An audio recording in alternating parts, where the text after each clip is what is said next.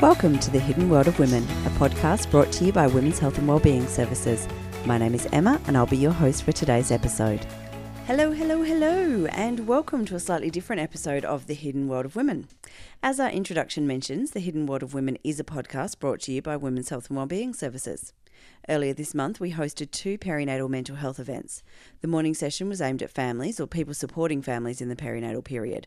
So we define the perinatal period as conception to the youngest child turning 4. And these events specifically focused on raising awareness and decreasing stigma around mental health in this time. We invited Jo and George to speak about their experiences.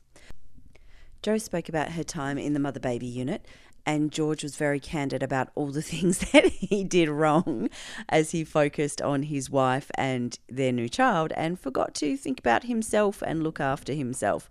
So as a result, his mental health suffered, and as he says, you cannot pour from an empty cup. So he shares his struggles in that time and the things that he noticed, and I guess some messages for dads out there. So these personal stories were too good not to share again. So I have put them together to make this episode for the podcast. And when I say I do mean that I've got my husband to put these presentations together so that we have this for our podcast today.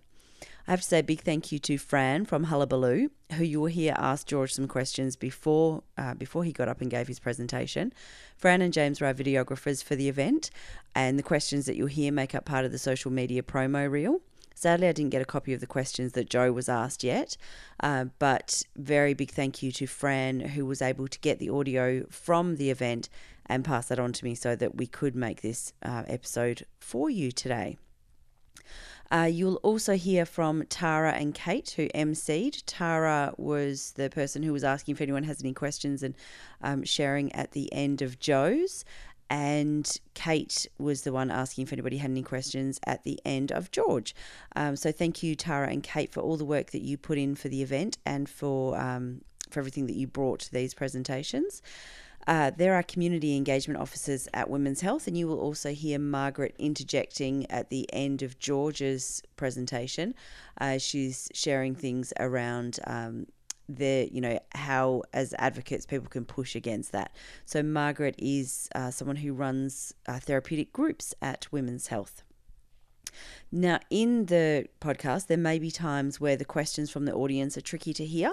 If they were audible, even if they were tricky to hear, if they were audible, I've left them in. If they were completely inaudible and all we basically had was the buzzing from the audience, I have cut them out. But I've left the responses in because I think that the information that came in those responses was really valuable, and I didn't want to cut that out just because we couldn't hear the question. I think when we hear the response, we can kind of work out what that question was, and we can kind of make some inferences there. Once again, I want to thank Jo and George for sharing and for coming along and sharing so openly and freely and really helping to decrease the stigma and break down some of those myths and help try and let people know that they're not alone. We hear so often through all the podcasts that we have and through the groups and the workshops and the work that we do at Women's Health, we hear how powerful it is to know that you're not alone. We hear how isolating it can be to feel like you are alone, and how when you realize that there are other people who have gone through similar experiences, how you think that actually, if other people have gone through this, I can get through this as well. So really big thank you to George and Jo for sharing their stories. And, the feedback on the day was that the people in the audience found that those personal stories were so much more powerful than any of the statistics or any of the, reading from the literature. It really is around hearing people's stories. So without any further chattering away from me, I am going to head out of the intro and we're going to go straight into Jo and then George, and I'll come back to wrap up at the end.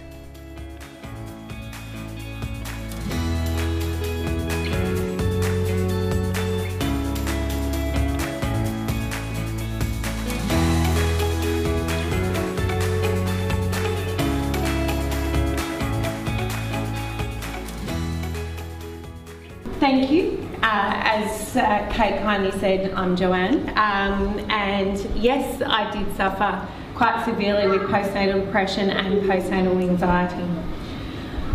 I want you to have a look at the mum in this photo. What do you notice? Can you see anything different or wrong with her? At this particular time, I was deep in the trenches. To most people, they would see a mum who was happy, healthy, and looked completely like the person next door to her, and had no idea that she was going through it. None of my family really knew either, and it was only shortly after this period, which I'm going to talk about in a second, that I got the help that I needed. Mental illness, unfortunately, doesn't have boundaries. It doesn't matter if you're rich, poor, educated or non-educated. Anyone can suffer it at any time. For me, the moment I stepped out of the hospital doors after delivering my second son, I was hit like a ton of bricks in March 2015. Everything I knew was suddenly not the same. I couldn't go to the gym when I wanted, shopping took on a whole new meaning, let alone just getting organised to head out for the day. For some, they wouldn't care about this, but it was my identity. That was all of a sudden different, and I wasn't prepared for it. I felt so frustrated, and I couldn't understand why I was feeling that way. I had an amazingly supportive husband by my side who wanted one of the best for me. Sometimes it would hurt my head because I was so bad for feeling the way that I did. Some of the symptoms that Margaret talked about were certainly present for myself. Yes, I had panic attacks, a racing heart. I was persistently generalised worrying about my safety of my baby and if I was doing okay. I had abrupt mood swings. I was constantly sad and low, crying for no obvious reasons. I was on edge, panicking. I was constantly tired and lack of energy. I had little to no interest in normal things in life. Sleeping, yeah, well, who doesn't when they have a newborn baby or a small one? And I pretty much withdrew from my friends and family, was easily annoyed and irritated, felt angry, found it extremely difficult to focus, concentrate, or even remember to do daily tasks. And yes, I did at that particular time have thoughts on death or suicide. Over the next few months, my mental health declined, and it probably wasn't helped by the feeding issues. The screaming baby due to reflux and colic, as well as an undiagnosed tongue tie. Instead of giving up, I kept trying to do all I did before. The cleaning, the exercising 6 to 7 days a week, the afternoon walk, the studying, all of it. The anxiety increased, and slowly it became harder for me to go out. I got heart palpitations, and it was also harder to get things done around the house. People who see me now cannot believe I was ever that bad. My poor husband dealt with the daily meltdowns because I just couldn't cope with it all. I know it was all in my head, but when you're in that state, it is very hard to see otherwise. In December 2015, my husband, in combination with the GP and child health nurse, convinced me to go to the Raphael Centre in Subiaco. That was after the child health nurse had done the score chart that you do, as well as seeing my GP several times throughout. Throughout that 8-month period, I was regularly seen by the child health nurse, and yes, I think at that particular time I wouldn't say forged the perinatal score chart, but I don't think I was really honest with myself at that particular time. I also know that I was fearful for the fact that if I did say there was something wrong with me, a label would be attached to me, and also the fear of judgment from other people at that particular time, because I just wanted to do okay. So at that particular time, I went off to the Raphael Centre, where I was assessed by the staff there. They quite strongly and quickly suggested I needed to be seen.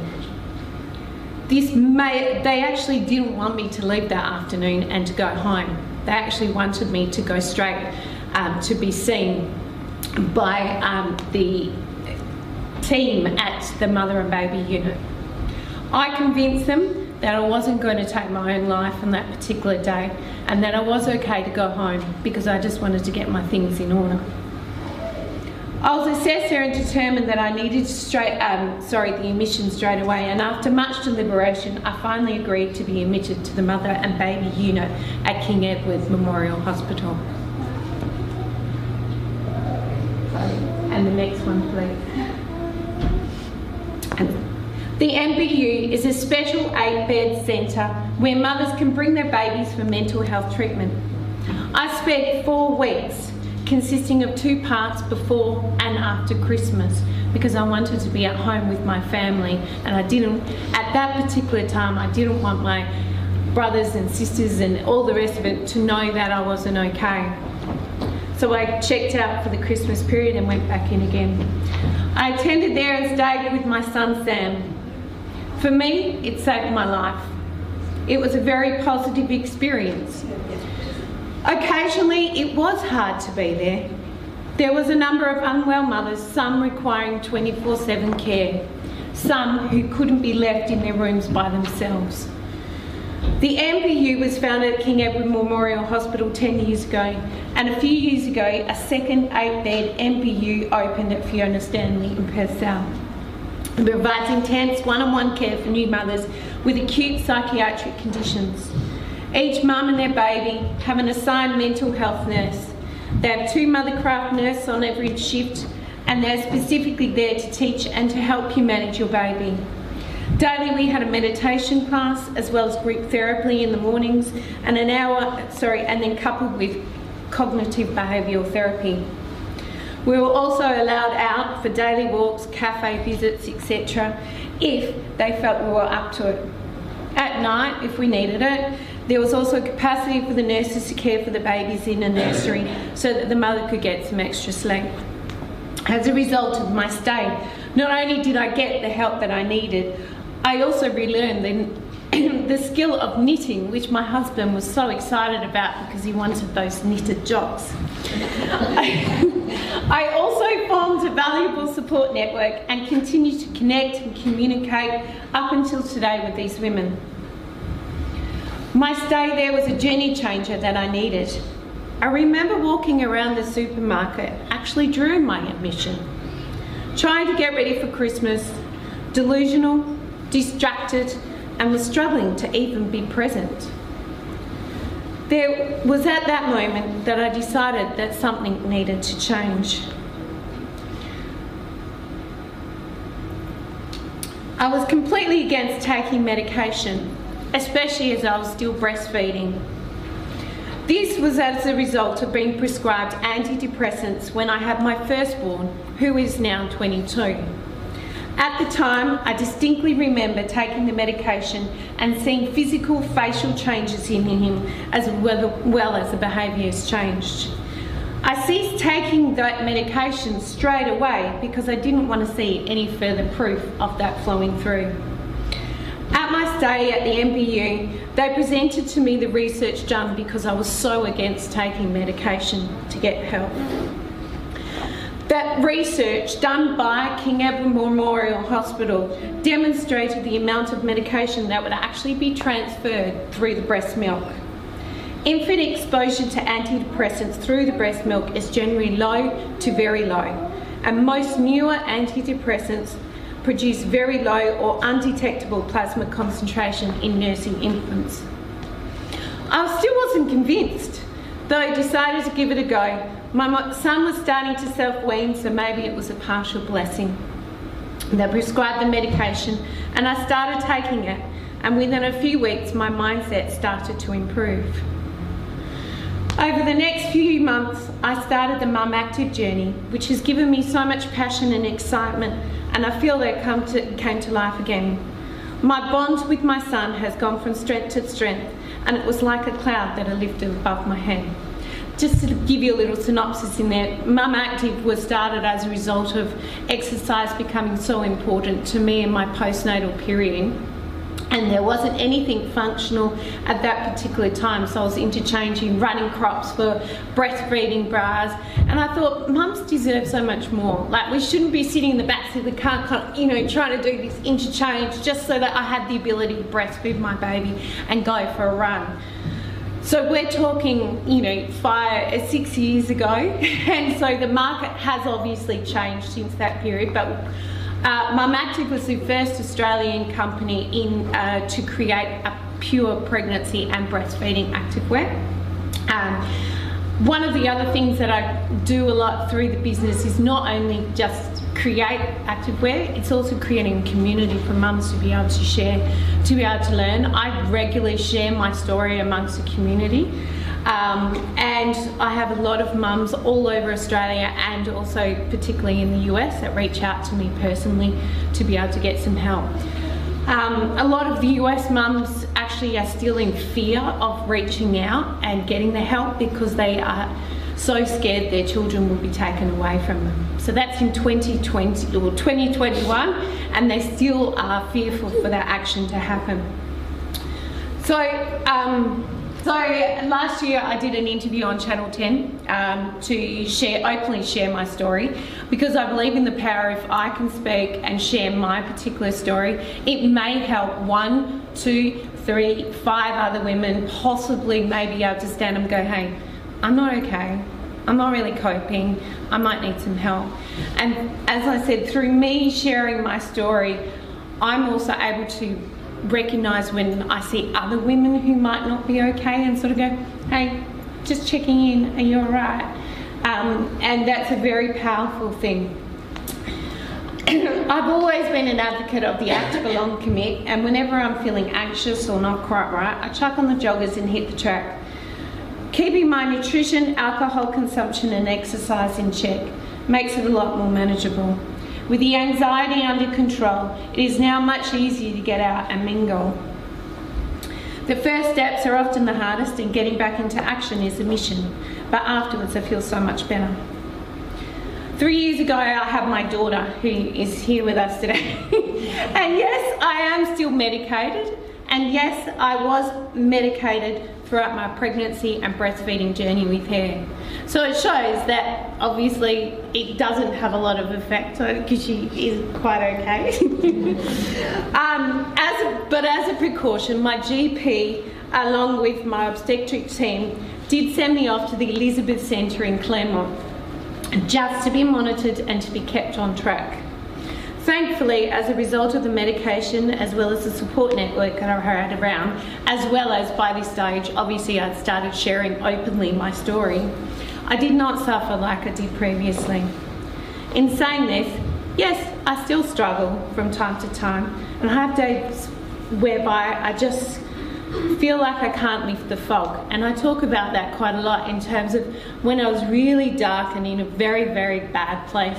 It felt like there was just a fog in front of my head, around my face, and I couldn't see beyond it. I couldn't see the pretty colours, I couldn't see anything else. It was just there harnessing the joy, excitement, etc., and it just wouldn't go away. No, I didn't have days where I slept in bed for days and days and days like some people find that they do. I was getting up, I was doing my daily activities, but I still felt like there was this massive fog that sat over the top of me that I just couldn't snap out of. Someone actually did say to me a few years ago, when I was sharing my story, they said, you should have just been able to snap at your fingers and get out of it. And I just sort of went, well, no. And like, they didn't feel that it was something that, that I had the power. Sorry, they felt I had the power to be able to change it myself.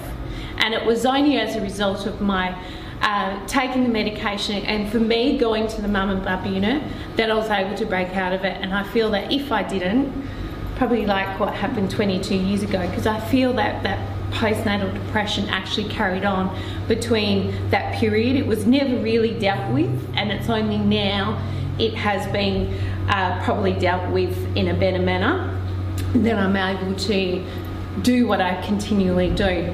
My husband now works away pretty much 70 days at a time.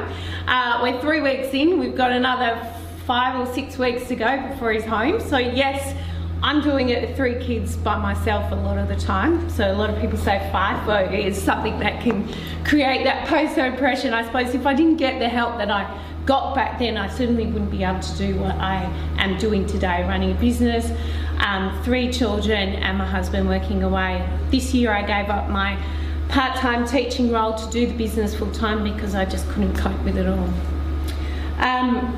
I'm blessed that I got the help I needed, as so many just sit there and suffer in absolute silence. And as part of a future journey, I want to continue to help mums who also may be struggling so that they too can see that there is light and support.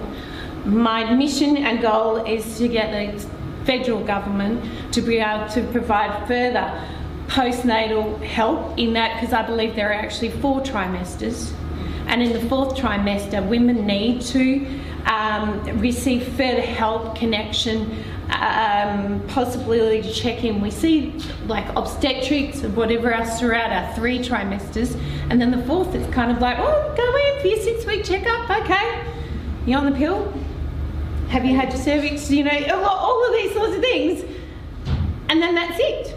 And I feel like, you know, especially I had actually included a little snip from Panda, so I'm a Panda champion as a result of doing it. So I go on and help women by sharing my story, also connecting with them through the Panda network. And last year particularly, as a result of COVID, they saw a 130% increase. It's amazing, as in people just calling the Panda hotline. Maybe possibly women as a result of COVID were going in and checking out pretty quickly after having babies. Like I know women 6 hours after having a baby they were checking out. They hadn't established their feeding like techniques. They hadn't like got things under control. Their adrenaline was still running from giving birth, and there was very limited connection and support for them. So no wonder we saw such an increase. Also, that whole village that is around to help support a mother and baby, that kind of dissipated with a lot of women being stranded at home in lockdown periods, especially over in Melbourne. And also the fact that their parents or grandparents or aunties and uncles couldn't even come visit to provide them with that service of help as well, possibly is a number of big reasons why we've seen such a massive increase in women needing some perinatal and postnatal help. So thank you very much for listening to me today. There is a further slide which actually talks about the numbers. So with the antenatal anxiety and depression, they believe there's about 1 in 10 women and 1 in 20 men that do experience it, and then postnatally there's more than 1 in 7 and up to 1 in 10 new dads that experience it, unfortunately, as well. So yes, thank you.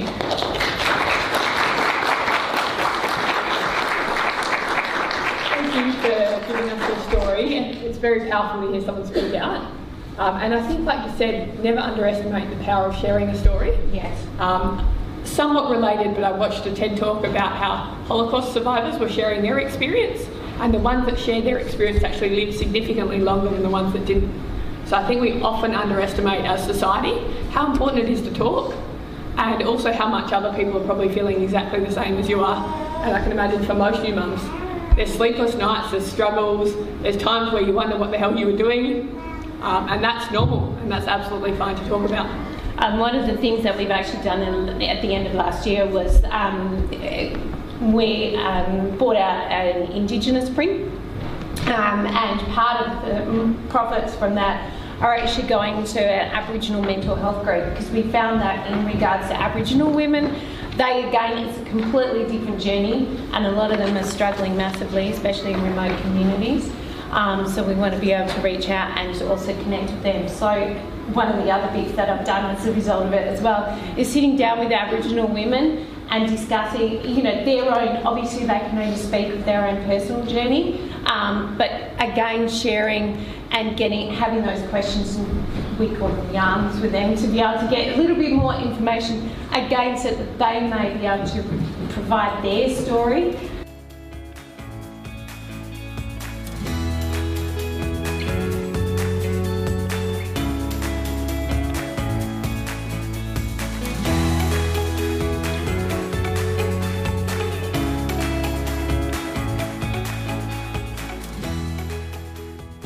Tell me who you are and why you're here. All right, I'm George Malta. I'm here because Emma reached out asking if anyone had any stories. And mental health doesn't get enough kind of display in our society. So I'll add a story into it. At least there's something else out there. So tell me, in a nutshell, like 1 to 2 sentences, what is your story? My wife suffered postnatal depression. We handled it really well for her, and I ignored my own mental health and fell off a cliff, Right. more or less. It's not unusual, I think. Yeah. So why did you say yes to Emma to come and talk here? Essentially because she asked. What about then, how important is it to share the stories of men with postnatal mental health issues? Because I know that it exists, and I actually did a video last year about a guy who had postnatal anxiety. It was great, but people just don't talk about it enough. So why is it important to talk about it? Because people don't. If you don't talk about it, people don't know that it's a thing. And for my own feelings, it was my wife is the center of my attention. My wife and child are the most important part. As long as they're fine, everything's fine. Which is not true if you're falling to pieces whilst you're doing it. Well, I'm looking forward to hearing your story. Are there any do you have any tips for any men who might be going through what you went through, or still any just brief, where to get help maybe, or just to seek out help? As the other lady said, make sure you've got an advocate. Talk to your friends, and family, make sure you've got a support network. We have one that's kind of loose, but my wife and I are very independent people. So whilst we're happy for everyone to reach out to us, we'll never reach out to anyone else. And that caused a lot of issues for us. So just make sure you have people around that you are happy talking to. All right? George is the living embodiment of why we tell people it's important to put on our own oxygen mask before helping anyone else put on theirs. But I'll let George tell you about that. Please welcome George.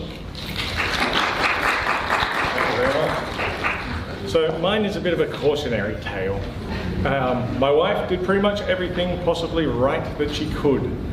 And I managed to stuff up all of my bits as best as I could as well. So a little bit of background about myself and my wife. We both have what amounts to depression and anxiety. I won't bother going into the exact details. And we've known about this for the better part of 15 odd years. So we've been to various things for mental health counselling. We know a lot of the kind of routines, the things you should do, but knowing what you should do doesn't necessarily translate into being able to do them. When we had our first child, there was, especially in the suburb we were in, there was a bit of a whooping cough epidemic going around. So we shut in our house for 3 months and basically didn't come out at all. My wife, a very independent woman, which I'm very happy for, has a lot of issues with around being viewed purely as a mother of her child. She's, she has her own likes and interests, and when every conversation starts off with how's the baby going, that kind of thing, that started wearing on her. And then being cooped up for so long as well causes a few issues, but we got through that no problem.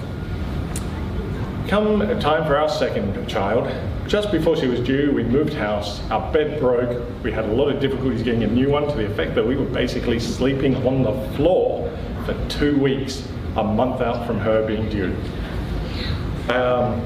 So this one went a little bit harder than the second. Delivery went ridiculously quickly. From the point her water broke and us rushing to the hospital, within an hour we had our second child. To say that we weren't ready for it that quickly is an understatement. We were both just sitting in shock, the fact that we already had a second child. And which you'd think the 9-10 months leading up to this would prepare you a bit better, but apparently not. We got back home and I wanted my wife to just, we'd just gotten our new bed, it's great, just relax. Take time for you, I'll look after the baby, anything needs to be done, I'm happy to do. I'll bring the baby to you when she needs to be fed.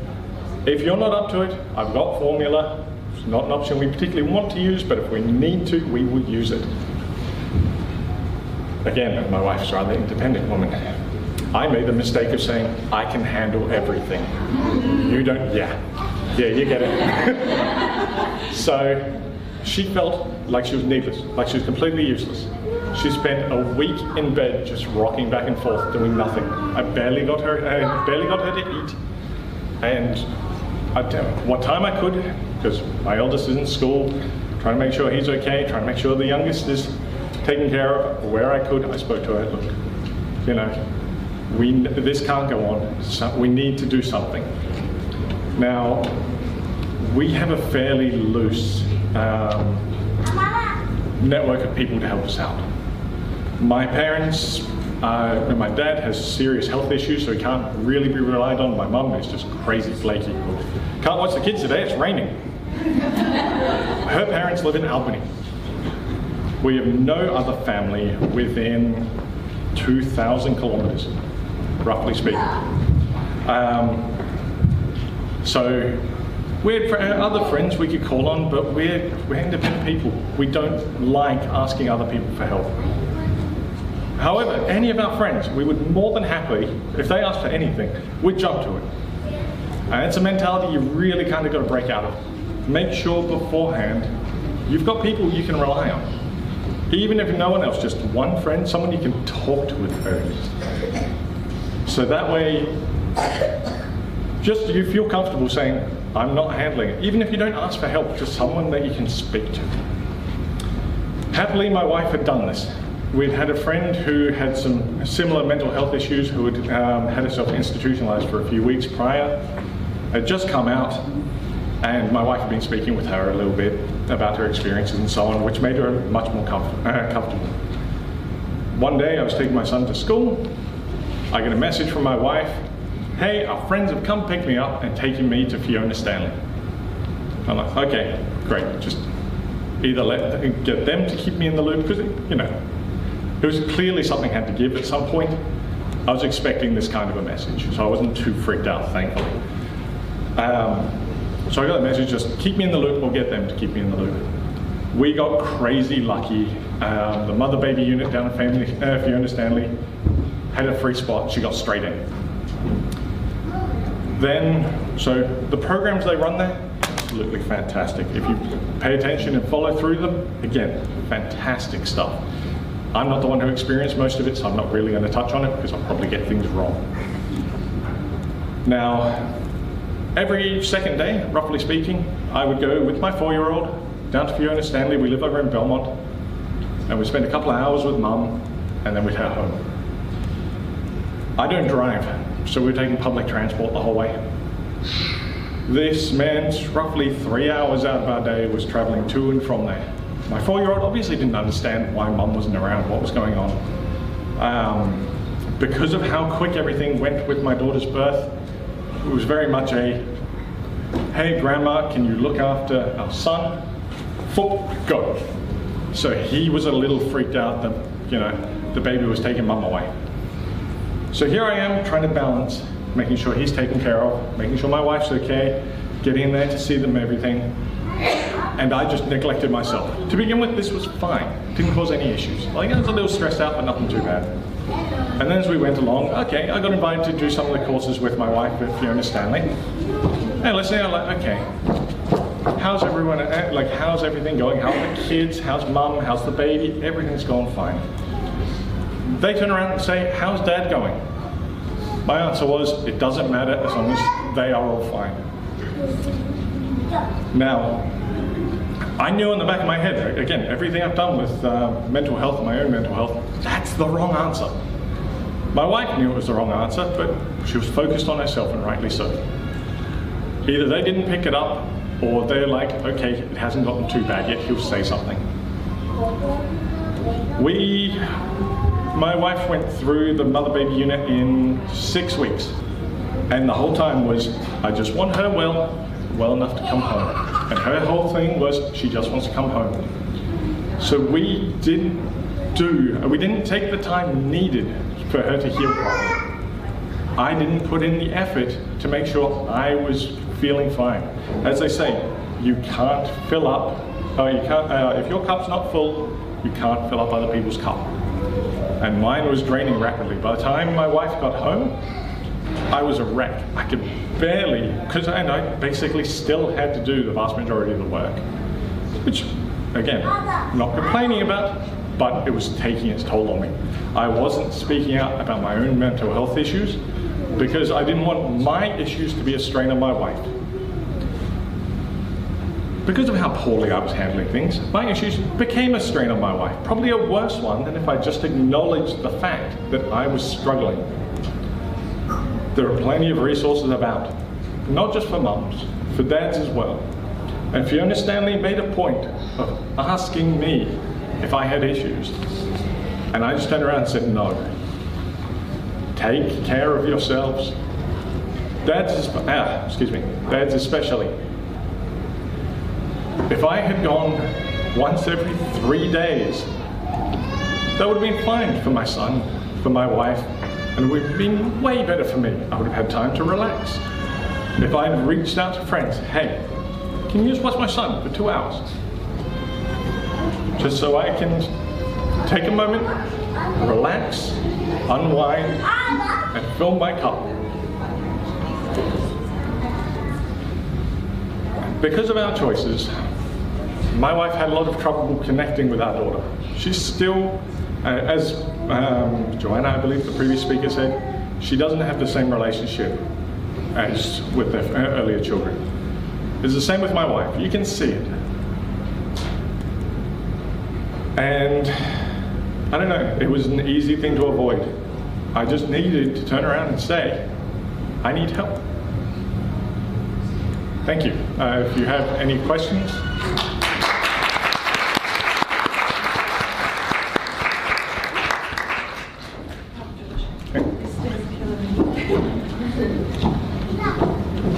Does anyone have any questions for George? I can pass you the microphone if you've got a little voice. Thank you very much for talking about that. It's not easy to tell. Oh, don't worry about that. Did you feel that as now in today's society that you say you just wanted to rescue your wife, sort of, say it yourself? Did you feel that pressure from society where you're a man, you've got to stay strong and keep going for everybody? Generally, no. My parents are very old school. They have that mentality, absolutely. I've been raised in it. I have had the good fortune of, whilst I was at uni, I happened to stumble into a gender studies course, and my God, that slapped some sense into me something cruel. So, guys, if you have the opportunity, do that. But I think more what it is, I've always had it drilled in my head. Be self-sustainable first, do everything you can first, then help everyone around you. Never have I had it drilled into my head that you can be one of the people who gets the help. It's always been there in the help everyone around you, but make sure you're stable first. I mean, that's great that you obviously you have the knowledge there from being at uni. I still think society does have that aspect. Oh, absolutely. Particularly also men. Yeah. I think that, bloke sort of thing. Well, that's it. And a great example is I'm a stay-at-home dad. I basically have been since my son was 2. The number of people who are like, you're a stay-at-home dad. Wow. And I'm like, that shouldn't be the response. It's like, the response should be okay. Just to normalize it that much that nobody kind of acknowledges it. Yeah.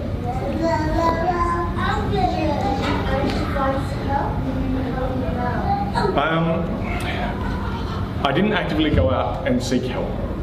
However, once we got through the worst of what happened after Fiona Stanley, that's the point where I realized like all of this could have been avoided if I had just taken care of myself. So now we make a point wherever possible to go, okay, if any stress is showing, cool. You can take a day or 2, something like that, just yourself, do whatever you want. If I need help, I'll get it. Otherwise, we'll just, connect with friends, which is something we've made a much stronger point of.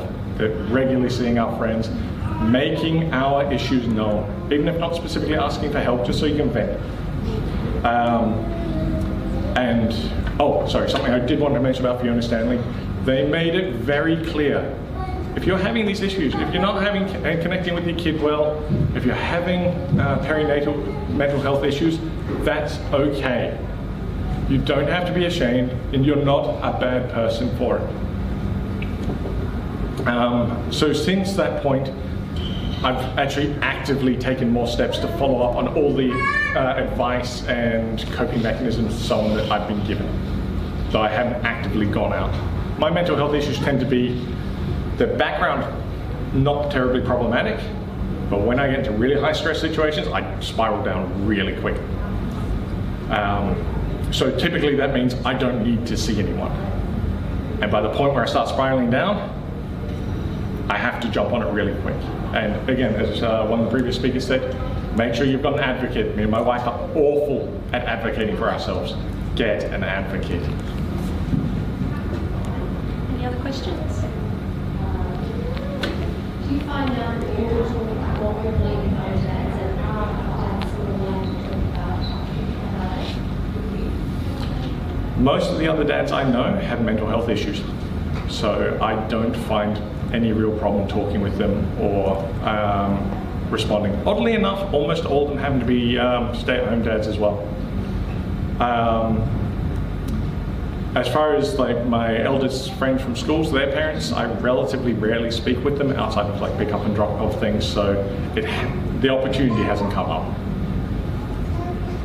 The fact that you know that these other dads also have mental health issues means that it is something that in your circle is spoken about.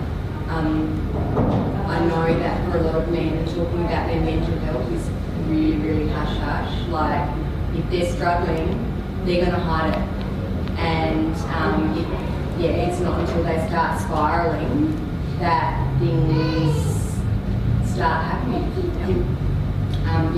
It's very much an Aussie bloke kind of step out of it kind of thing. Yeah, I have a few friends that are very much like, we're kind of keeping an eye on them, but happily, the people with mental health, the people with mental health issues outnumber those that don't in my circle of friends. So it's like, okay, you're not doing well. We can see this. If you need help, say it. But yeah. That's amazing, well done.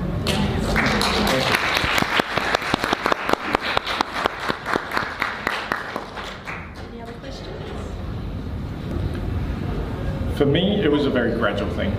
At my own estimation, I've been struggling with mental health issues since I was 15, now 39. My wife came to me about it when I was 30-something. All I can say is plant the seeds for it. He won't listen to you, and God knows why, but we never listen to the people closest to us. I have this problem all the time with my wife. I'm very much the kind of person who, I'm just a little sick. I'll get over it in a week. I don't need to go to the doctor. She's sick, go to the doctor. Doesn't matter, like a little sniffles, straight to the doctor. So I'm an idiot. I got to work on that. And men in general have the same problem. But plant the seeds around it. Speak to his friends. Say, hey, look. Yeah. And where you can, tell them, look, maybe you're drinking a bit much. Or just plant the seeds around it. As much as he probably needs the help, a few years ago, we can only hope that he'll get it as quickly as he can. And sometimes that will take years. But if you planted the seeds, you've done what you can. And so, again, keep your cup full. Your problems are your problems, his problems are his problems. If you can help him as much, great, but don't feel like you have to. Something that's really difficult when you are trying to be an advocate for someone is that if they don't want the help, if they're not ready for it, they're going to push you away at every step that they can, because drinking, so when I talked about self-care, it's not drinking or drugs or gambling, porn, blowing your life savings.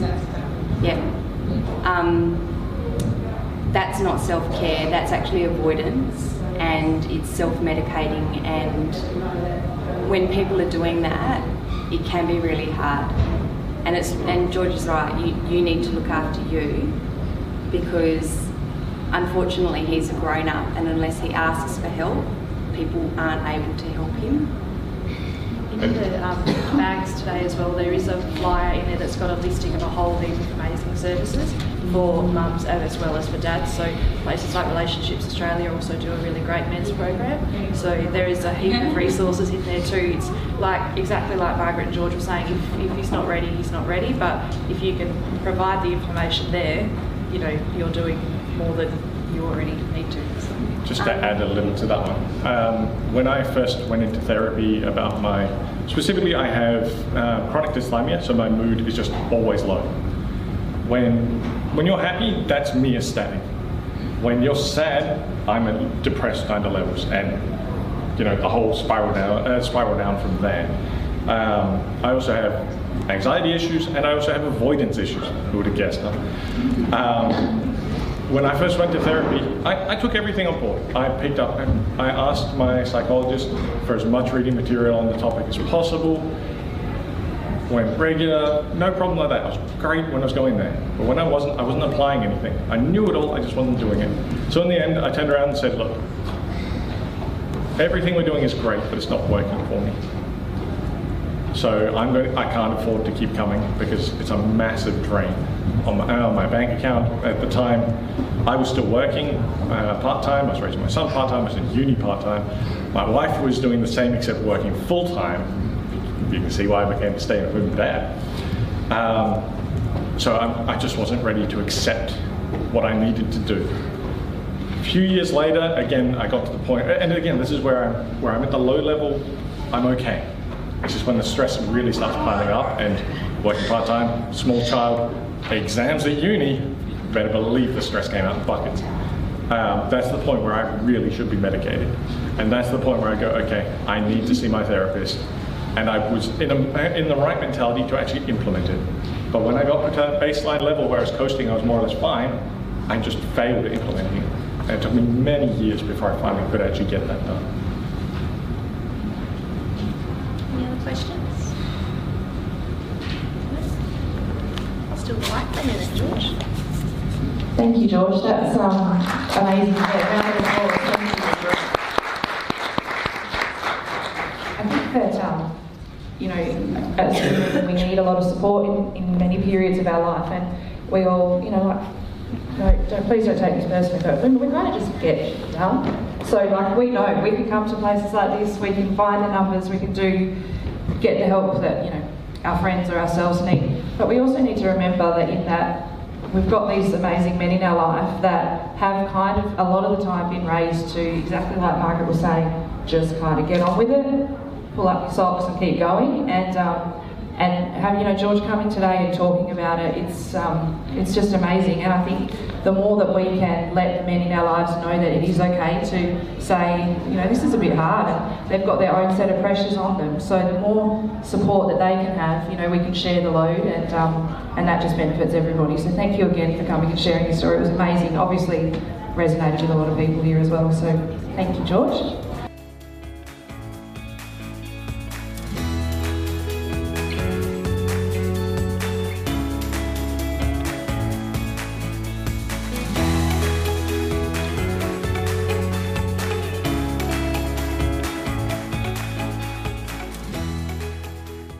Again, I'd like to say a huge thank you to Joe and George for giving so freely of their time to attend the event and for allowing me to use these recordings for this podcast.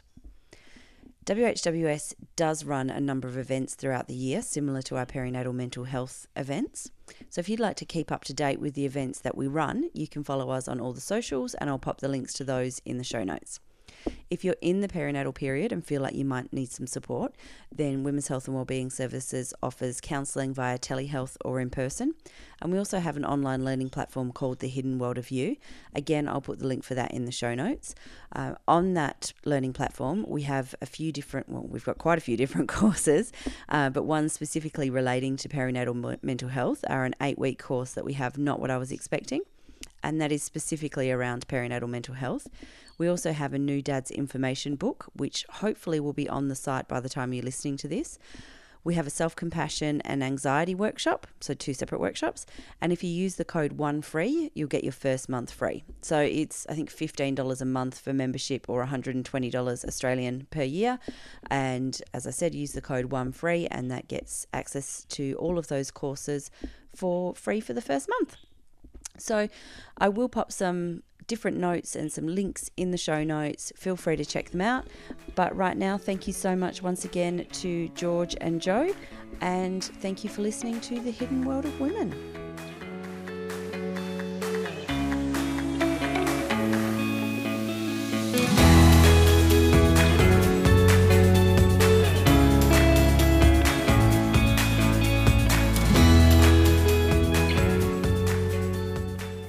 Thank you for joining me for today's episode of A Hidden World of Women, a podcast brought to you by Women's Health and Wellbeing Services. For more information on the services we offer, head to whws.org.au or Women's Health and Wellbeing Services on YouTube and social media. Looking forward to the next episode where we uncover the hidden world of women.